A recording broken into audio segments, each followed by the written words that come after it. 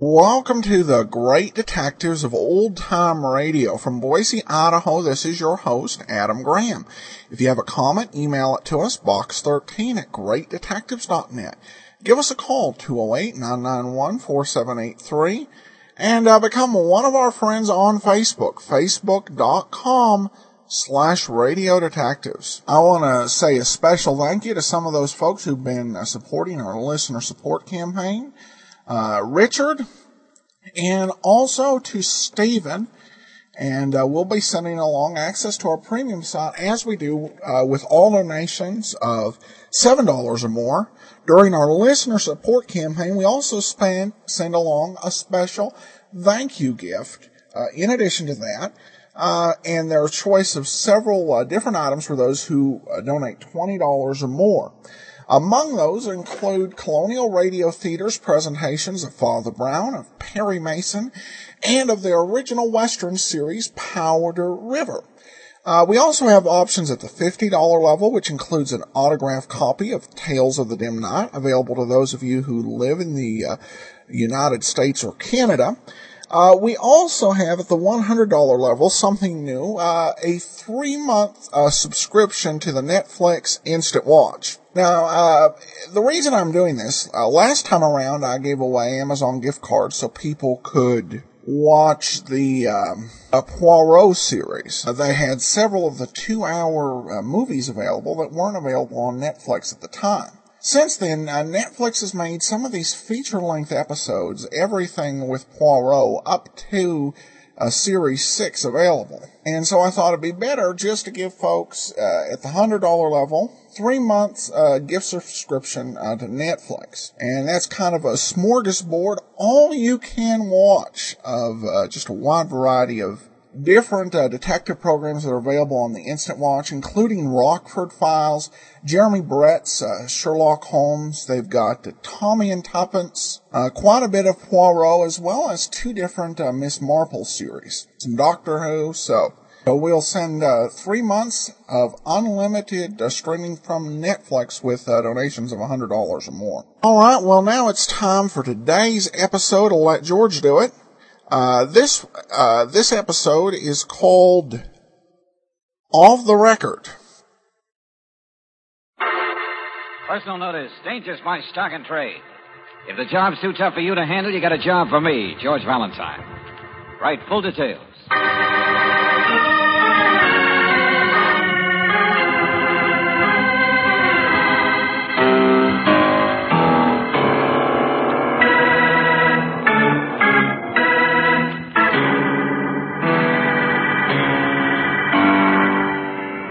Standard Oil Company of California invites you to Let George Do It.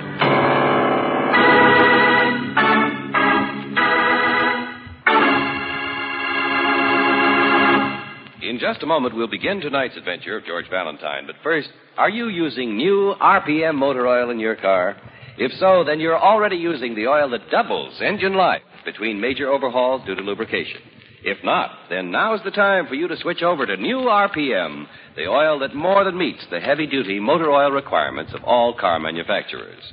And be sure you always get new RPM at independent Chevron gas stations and standard stations where they say and mean, we take better care of your car.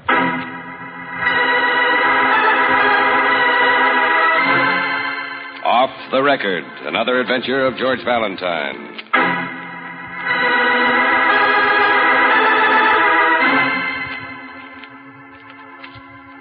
Dear Mr. Valentine, I need you to do a little job for me. Somebody, I don't know who, seems to feel that I would be better dead. Of course, you've heard of me, Dan Dana, radio commentator. My broadcast is called Off the Record. Well, strictly on the record, I've been getting a number of anonymous letters suggesting that if I don't change my tune, my career will come to an untimely end. Suppose you drop in my office at the radio station tomorrow afternoon about 3. George? Yes, Angel. This man must be crazy. Somebody threatened to kill him, and he acts as blasé about it as though he were buying a new necktie. Well, he probably feels that way about it, too. Haven't you ever heard him on the air? No, I don't think so. Well, if you had, you'd know it. Crusader type. Rips the daylights out of everybody he thinks is out of line. I'm surprised somebody hasn't bumped him off before now. Oh, if he needs protection. Oh, he'll get it. A fee is a fee. Make a note, Brooksy. This afternoon, 3 o'clock, Dan Dana.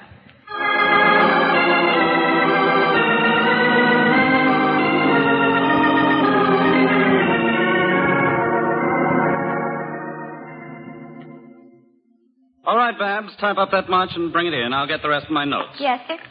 All right, now, what is it you wanted to see me about? I'm George Valentine. This is Miss Brooks. Oh, yes, I'm sorry. I sent for you. Yeah, that's right. 3 o'clock. You're punctual. It's good. I have to prepare the rest of my broadcast for tonight. Now, here are the letters. The rest is up to you. Oh, yes, I've made out this check for your fee. Oh, thanks. All these notes are typewritten, huh? That's right. Haven't any idea who sent them. May I see one of them, George? Oh, sure. Sorry, Angel. As you'll notice, they all suggest that I know too much, talk too much, maybe even live too much. Yeah. Mr. Dana, just as a starter, could you tell us, haven't you made enemies with your broadcasts? Enemies? Certainly. I've stepped on toes when I've revealed local corruption. Someone is afraid I'll ruin him with what I'll dig up. But if you think I'm going to stop... Oh, I don't, of course. Well, that's the way I've built my reputation, Valentine. That's the way I'll continue to build it. You certainly believe in living dangerously, don't you, Mr. Dana? That sort of thing pays off, Miss Brooks. All right, Dana. I'll do what I can to uncover this person who's threatening you. But just for a little help. Whom are you working on at the moment? I'm digging up a lot of stuff on Corey Dennis. You mean the big politician? That's right. I think the man's crooked. I can't prove it yet, but I'll have my report in this afternoon. And give it on your broadcast? Naturally. And now I have work to finish. And so do I. Okay, Dana. I'll see what I can do. Thanks, Valentine. You might listen in tonight. 9 o'clock? Sure. We'll be listening. George, this is the craziest case you've ever taken. You haven't a thing to start with. Yeah, that's right. So, I think we'll have to talk with the guy who hired this fearless Fosdick, his boss. His boss? Who? Manager of the station, Emerson Craig. I saw his name on the door when we came in. Let's find him.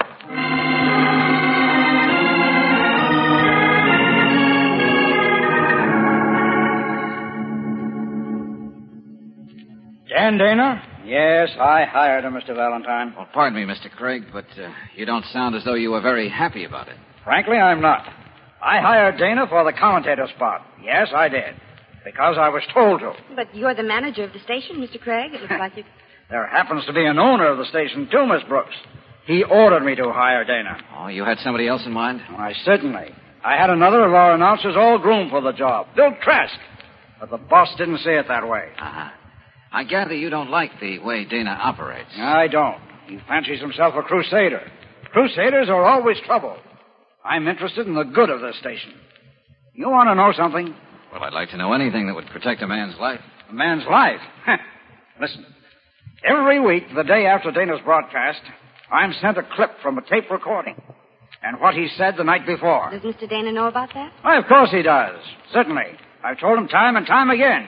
But he pays no attention. Well, just one more thing, Mr. Craig. I'm hired to dig into this thing for Dana, but I'll have to know more about it.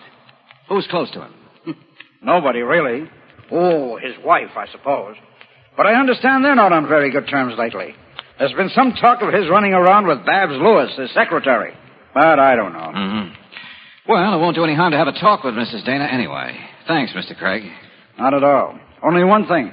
I'm afraid if you're planning on protecting Dana, you're wasting your time.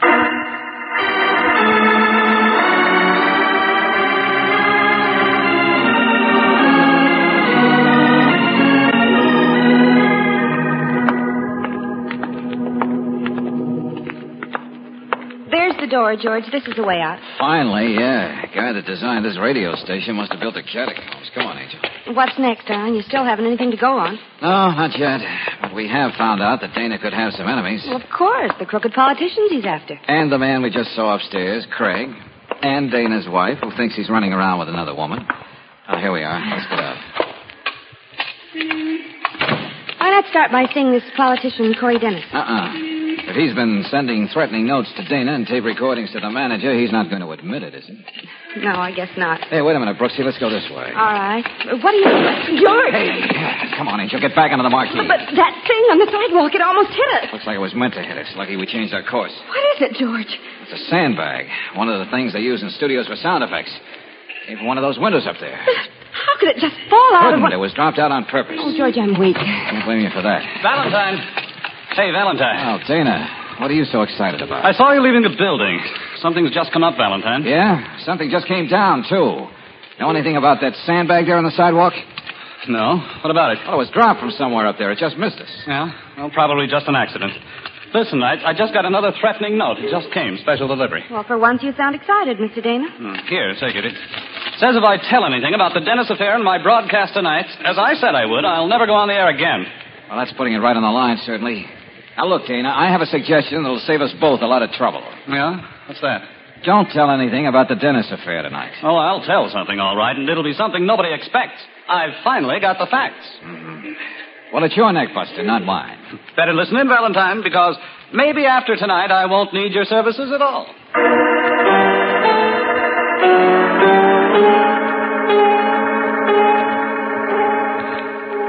That certain forces are working against the best interests of the people in this city has been stated and proved many times.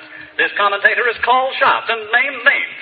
One of those names is well known to every citizen. Get to the point. He's a man of power and great influence.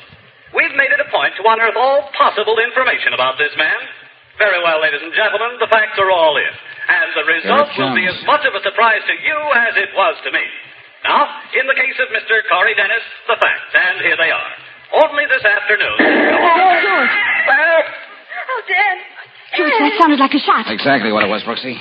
We'd better hot-foot it down there and find out the condition of our client.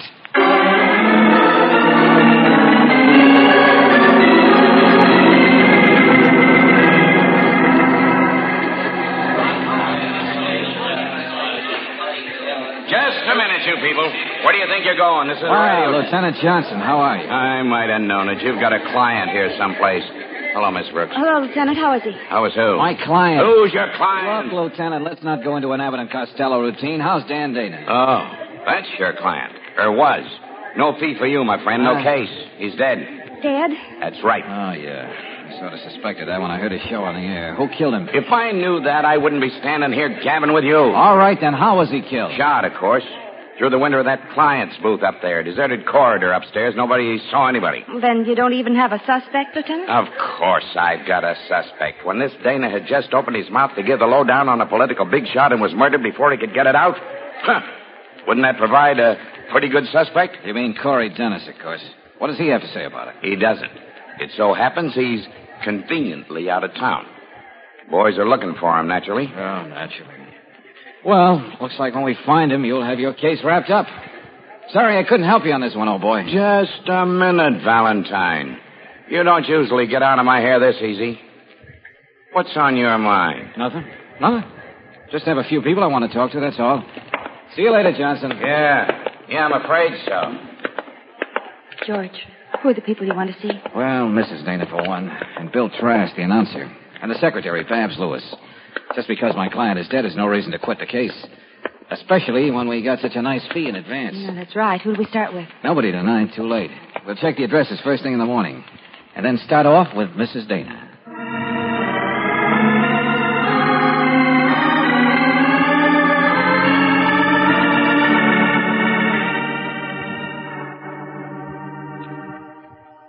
Then you don't think you can help us, Mrs. Dana? No, I'm sorry, I can't. I don't know anything about it. One thing I wanted to ask you, Mrs. Dana. Is it true that you and your husband weren't on very good terms? That's none of your business. I'm sorry, but when a man is dead, those things become everybody's business. Was your husband running around with a secretary? I suppose so, yes. Mm-hmm. And, you were pretty jealous, weren't you? Of course I was jealous. Who wouldn't be? But if you think I killed Dan, you're dead wrong. I suppose you have an alibi for the time of his death anyway, Mrs. Dana. Of course I do. I was at a bridge party. Got there at 8 o'clock and didn't leave. You heard the broadcast from there? The shot? Yes, I called the station and they told me Dan was dead. The police are going to call me this morning to go down to the morgue. Yes, I know. Well, just one more thing, Mrs. Dana. Do you have any idea who did kill your husband? No. Probably one of those big shots he was out to get. He was a fool. Well, thank you. Thank you, Mrs. Dana. Come on, Brookstein. Goodbye, Mrs. Dana. Well, all roads seem to lead back to Mr. Corey Dennis, Angel. Guess we'd better see him after all. Well, George, you don't know where he is. Lieutenant Johnson said this morning they hadn't found him yet. Yeah, that's right. But I happen to know that whenever anything happens, this Dennis spends a few days at a certain golf club. We'll tee off for there.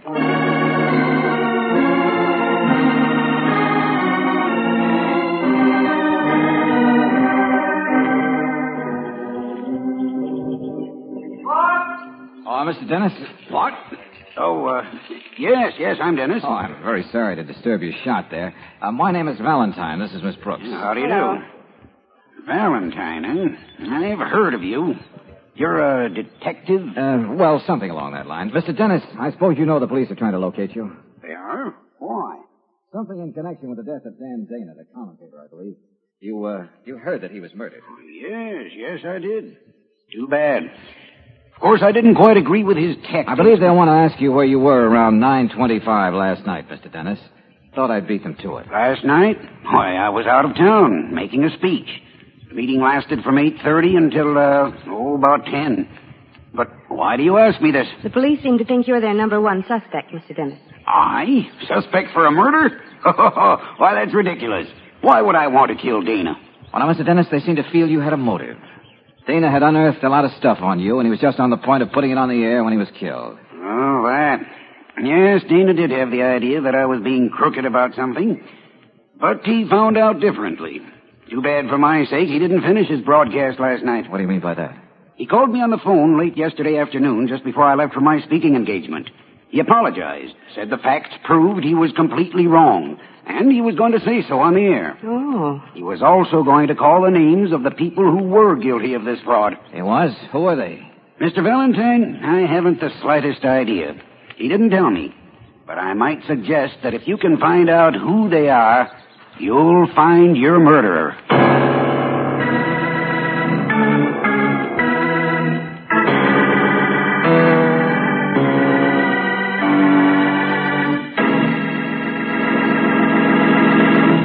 We'll return to tonight's adventure of George Valentine in just a moment. Say, I know you'll enjoy this. You've heard me mention my neighbor Whitey, and I'm sure you know how much he delights in kidding me about the extra care I take of my car. Well, the other morning, I looked out our kitchen window and spotted Whitey trying to start his car. But the battery was dead. So real casually, not letting on I knew about his battery, I called him up on the phone and offered him a ride to work. Of course, he accepted, and of course, he didn't mention his dead battery. Well, sir, all the way to town, I told him what a good idea it is to have battery checked regularly by the car savers at standard stations and independent Chevron gas stations. Then I mentioned that a battery just has to be inspected regularly in order to perform its best. Then I said to Whitey, why, anybody knows that if a battery is weak, it should be recharged by car savers. They give it a fast, powerful charge, the kind that gives new life to tired-out batteries. Poor Whitey. He never did come out and admit that the battery in his car was dead, and I never let on that I knew. But as he got out of the car, the sheepish, embarrassed look on his face was all the reward I needed. So, friends, if you want to avoid the embarrassment of having to hitch a ride some frosty morning, better drive in soon and have your battery checked, and if needed, recharged by the car savers at any independent Chevron gas station or standard station, where they say and mean, we take better care of your car.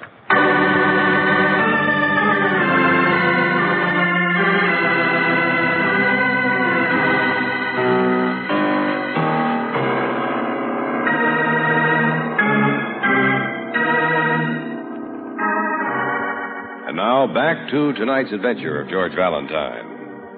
You're engaged by Dan Dana, a brash and fearless young radio commentator, to find out who has been sending him threatening letters. But before you can really get started on the job, you find yourself working for a client who is no longer in the land of the living. Two people you talk to have seemingly perfect alibis, the dead man's wife and the big-shot politician he's been out to expose. If your name is George Valentine, you decide to go back to another theory. George. Yes, Angel? I know you'll laugh at me, but I think coming to see this announcer, what's his name? Trask, Bill Trask. Oh, I think it's foolish. Just because Dana got the job this Trask person wanted is no reason for him to kill. Yes? Oh, hello. Mr. Trask? Yes, that's right. Well, my name is Valentine, Mr. Trask, and this is Miss Brooks. I'm working on the Dan Dana case. Oh, police? Well, no, not exactly. This is more of a private investigation. May we come in? Oh, why, certainly. I'm forgetting my manners. I'm sorry. Do come in. Thanks. Brooksy. Too bad about Dana, really. Sorry, I can't say he was such a nice chap. No, I know. Now, look, let's not waste time. You hated Dana, didn't you? Hated him? No, I wouldn't exactly say that. Disliked him, yes, as most everyone did. But I guess the one who killed him must have hated him. Trask, I'm not going to waste your time or mine. Would you mind telling me where you were last night at 9:25? Would I mind telling you? Of course not, my dear chap. I was right here. Here? In your apartment? That's right. It was my night off at the station. Was anyone with you here, Mr. Trask? Oh, I know, but... Well, then you don't have an alibi for that time last night, do you? Now, look here, Valentine. If you're trying to accuse me of killing Dana, you're making a big mistake. I'm only interested in facts, Buster. You disliked Dana because he got the job your station manager, Craig, had all set up for you, right? Well, suppose I did. Is that any reason... And if Dana were out of the way, you'd still get that job. Also, right? Of course. All right, then. It seems to me you'd better find yourself an alibi for last night, or you might be in trouble. Oh, wait a minute. Oh, boy, even though I'm not guilty of murder, you had me worried about that alibi business for a moment. You mean you do have an alibi, Mr. Trask? Of course I have, and I don't know a better one. Come over here to my breakfast nook. What's your breakfast nook got to do with it? I'll show you. Just that. That tape recording machine? That's right.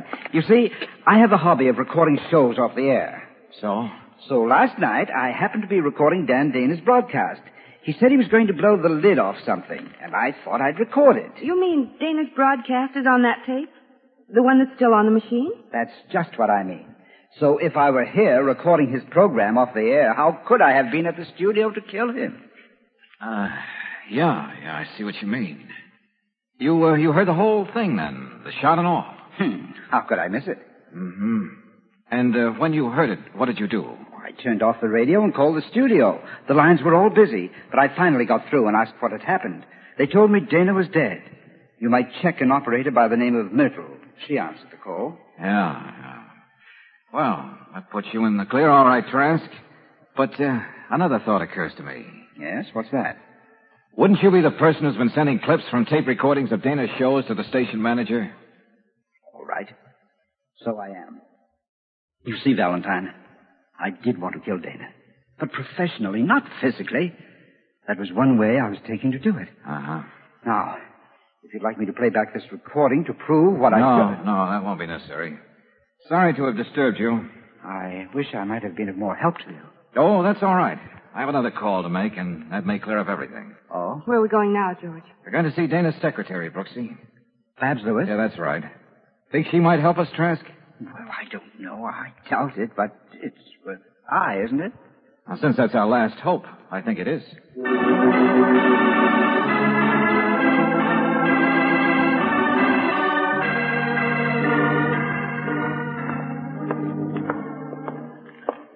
Apartment K, the man said. Now, let's see. G.D. You certainly don't think this Babs Lewis would kill her own boss, do you, George? It's especially if they were supposed to be going around... No, of course not, Angel. I want to see her for two reasons.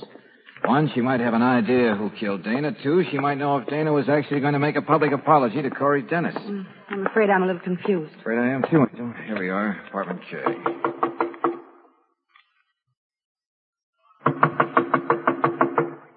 She isn't in, I guess. She's not. George, you're not going in there. Sure. Have a look around. Never can tell. Maybe the lady kept her records. What is it, George? What'd you say? I didn't. Miss Lewis can't help us much, I'm afraid, Brooksy. What do you mean? On the floor there. The lady happens to be dead. Wait a minute. Dad. Shot through the heart. Been dead for quite a long time, too. George. Yeah? Doesn't this prove something to you? What? Well, don't you see? Maybe Mrs. Dana had a phony alibi. Maybe she killed Dana and Benny's sweetheart. I doubt it. Oh. Well, all right, then. Maybe Dennis's alibi was a phony. Maybe he killed Dana and then his secretary because she knew what he was going to say. Well, that makes more sense than your first idea, but that would make Johnson right, and Johnson's so seldom right, I can't believe it. Lieutenant Johnson could be right once in a while, couldn't he, George? Oh, yeah, sure, I suppose so. Hey, wait a minute. All right, George, I'm waiting. I got a hunch. Yeah, what is it? Come on. Well, all right, but, darling. Yeah? Don't you think it would be a nice idea to call Lieutenant Johnson and tell him we've managed to find another murder? Oh, yeah, sure. And I'll also tell him to stand by. Because I think I got an idea how to find out who the murderer is.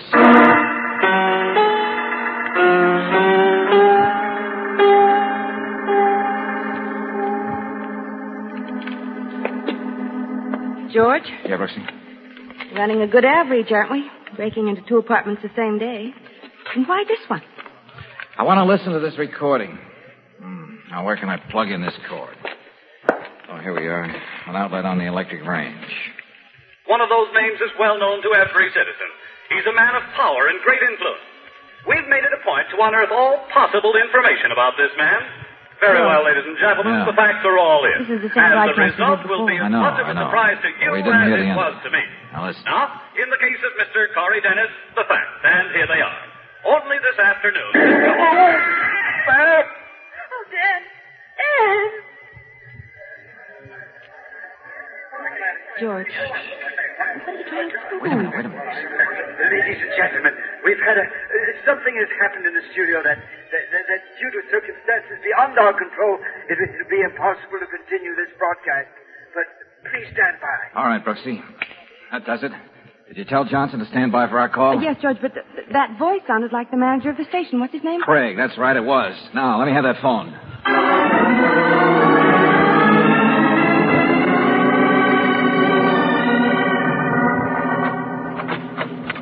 Valentine? You in there, Valentine? Yeah, Johnson, come on in. Okay, go on in, Trask. Once more, Lieutenant, what's the meaning of this? Don't ask questions. Go on in. Oh, hello there, Trask. Valentine, what are you doing in my apartment? Here on business, Buster. Working for the exterminator. Don't be stupid. I was on duty at the studio this afternoon, and this lieutenant came out and got... Oh, that's all right, Trask. Don't get excited about it. I fixed everything with Mr. Craig. What do you mean? Yeah. Just what do you mean, Valentine? Well, you won't be seeing Mr. Craig for a while, Trask. Oh, Brooksy. Yes, George. Come here a minute, will you? Yes, darling. Brooksy, when we heard Dana's broadcast, heard the shot over the air, what did we do? Well, we shut off the radio and went down to the station. Ah, that's right. Normal reaction. And, what did Trask here say he did? Well, he said he shut off his radio and called the station on the phone to find... George. Just what are you building up to, Valentine? Yes, what? And why did you get me up here? Because you've been the witness to 2 murders, Trask. What do you mean? You had to be a witness. Because you committed them. You lie. I do. You bring that little package, Brooksy? Yeah, here it is, George. Okay, thanks. This is for you, Johnson, and handle it carefully. It's a gun with 2 shots missing. You'll find those and a couple of bodies you're holding in the morgue. Where did you get that? Hidden in that compartment in the back of your tape recorder, Trask. Too bad you couldn't have had time to get rid of it. All right, how about it, Johnson? Okay. Come along, Trask. I guess you've made your last announcement. I would have to get mixed up with some little smart jerk like you. Get going. Okay, I'm going. George. Yeah, Angel? How did you even suspect Trask? He had a perfect alibi. Well, I'll tell you in a minute, Brooksy. But let's get out of here. I'm hungry.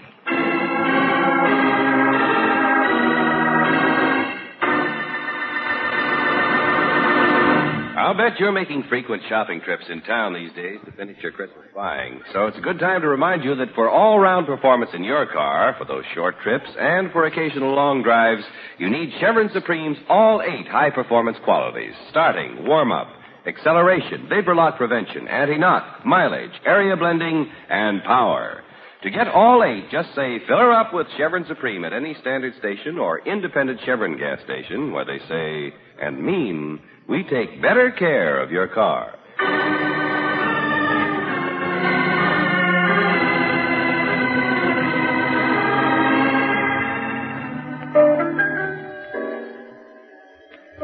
Well, you earned your fee, all right, darling. But I still don't understand why you suspected Trask. He had a perfect alibi. Sure he did. He was home recording Dana's broadcast when Dana was killed. Only he wasn't. Oh, now I'm mixed up again. You mean somebody else made the recording? He made it all right, but he wasn't there. You remember when we broke into his apartment to play it back? Sure. It wasn't turned off right after the shot, as he said, because he wasn't there to turn it off. He had the recorder in the breakfast nook in the kitchen, remember? That's right. What's wrong with that? Well, the plug-in cord just reached to the appliance outlet on the range. And that outlet has a timing device. It was set to start at 9 and turn off at 9:30. Easy as that. You mean he set the thing, went down and killed Dana? Call from a phone booth somewhere, and he had an airtight alibi. Oh, darling, that's wonderful. You work out so many mechanical things. Sometimes, why don't you try Work to out some culinary things? That's a good idea, Angel. Oh, waiter, bring us a menu, please. Oh, George.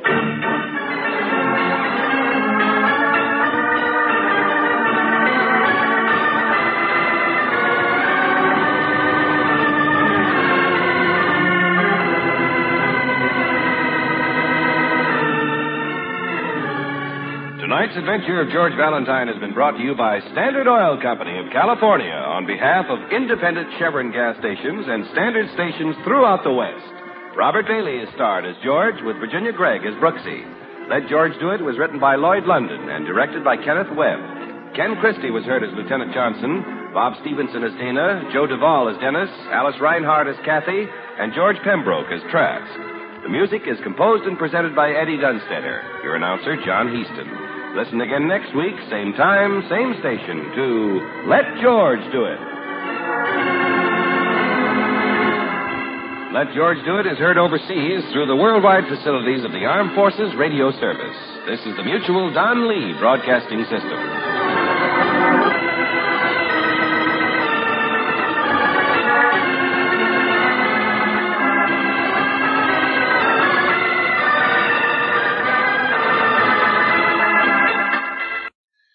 Welcome back. You know, there are a few things to comment on. The first thing I thought was kind of the big plot hole at the start of this is if the radio host had thought to have George in the studio, this wouldn't have been much of an episode. It would have made a little more sense. You know, you hire a detective to protect yourself and stop yourself from being hurt. You get a threat that somebody's going to shoot, going to take violent action against you if you go ahead with a planned broadcast. So, during the broadcast, you tell the detective you've paid a big retainer to sit at home. That doesn't necessarily make sense. The ending, I think, is probably something we really have to put our minds back in the time to really appreciate the false alibi that got put up. Because I was sitting there having a very different reaction from George and Brooksy. Their reaction was, wow, that's an alibi. Mine was, that's an alibi?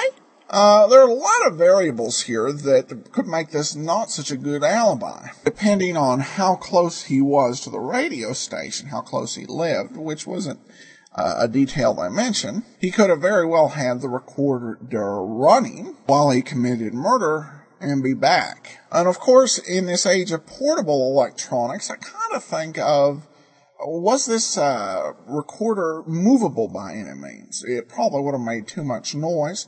But certainly, if he had another recorder somewhere, he could have recorded it on one machine, brought it back to this machine, and our heroes would not have known the difference. In a larger way, though, this is one of those technologically based alibis and clues that kind of can be hard to appreciate down through the years. Similar to an episode of Columbo from the 1990s. I won't tell you which ones, so I won't spoil the ending in case you haven't seen it. But Columbo solved the mystery based on lousy cell phone reception in Malibu. This was in the early days of cell phones, where the killer made a call, could not have possibly made it from where he claimed to make it because there was no cell phone reception. I imagine that in the decade plus since that episode, cell phone reception has improved. If anybody's listening to me out of Malibu, let me know. But I guess our concepts of recording and recording equipment make it a challenge for me to fully grasp if this was really that good of an alibi. If any of you are more expert in some of the historic audio equipment and how easy, it would have been, around 1951-52. And remember, this guy who is a radio announcer, what he had would probably be top of the line. So if you've got some additional thoughts or knowledge, insights, I'd love to hear it. Box13 at greatdetectives.net. Also, I feel a little sorry for poor old Whitey. Whitey neglected his battery. And, not only does, his neighbor, just quietly, keep it under his hat and then reveal it on radio across the seven-state area of the Donnelly Mutual Network, but it's preserved for posterity. Whitey, why didn't you take better care of that battery? Though I think they took some of this stuff more in stride than we do today. Some folks today, what would have happened would have ended up being material for George Valentine's next case. Well, we turn to listener comments and feedback. And we have a question here from a listener who notes a change. Henry emailed in and said, why the switch to the blip player for MP4 videos? Your call, but you should warn people. Well, I'm sorry I didn't give advance notice. Did not know there would be an issue with it. So I apologize if that caught anyone off guard. The reason for the switch to the blip TV videos kind of goes back to when we were having the problems. We had the virus and infection, and that was one problem. But then we were taking up a lot of server resources according to our host. Andrew Ryan's on the exact same company and not having problems and running a very similar show. And, we kind of talked about, what are some of the, differences. And one thing we came up with is Andrew hosts all of his videos on Blip TV. And, that seemed to me like something that logically could make quite a bit of difference. We get a lot of downloads on the videos, particularly the newer episodes. Just a ton of downloads, and we're always glad to serve it up because there's so much great Golden Age video out there, and we definitely want to bring it to you.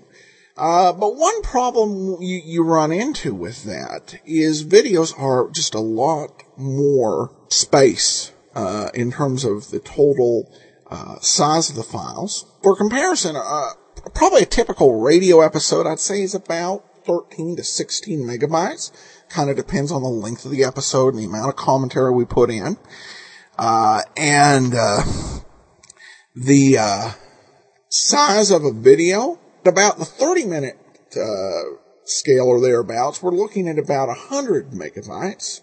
At the other end, we're looking about 300 megabytes. So between 6 and 18 times just the size of the audio file. And we've had people asking, why are there occasional, or why are there, slow downloads? I've not experienced that myself. It may just be key, certain times of the day.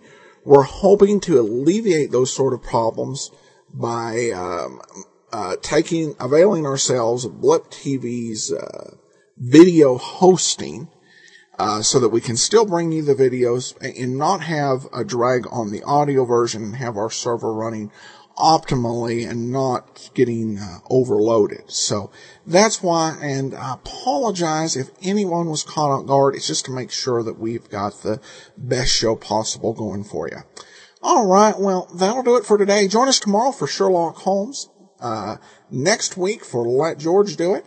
And remember, next week also going to be announcing our new series, and we have something really special for you coming up on Saturday. You won't want to miss it. I'll probably mention a little bit more tomorrow, but we'll see you then. Emails box13 at greatdetectives.net, Twitter at Radio Detectives, and 208-991-4783 to leave your voicemails. From Boise, Idaho, this is your host, Adam Graham, signing off.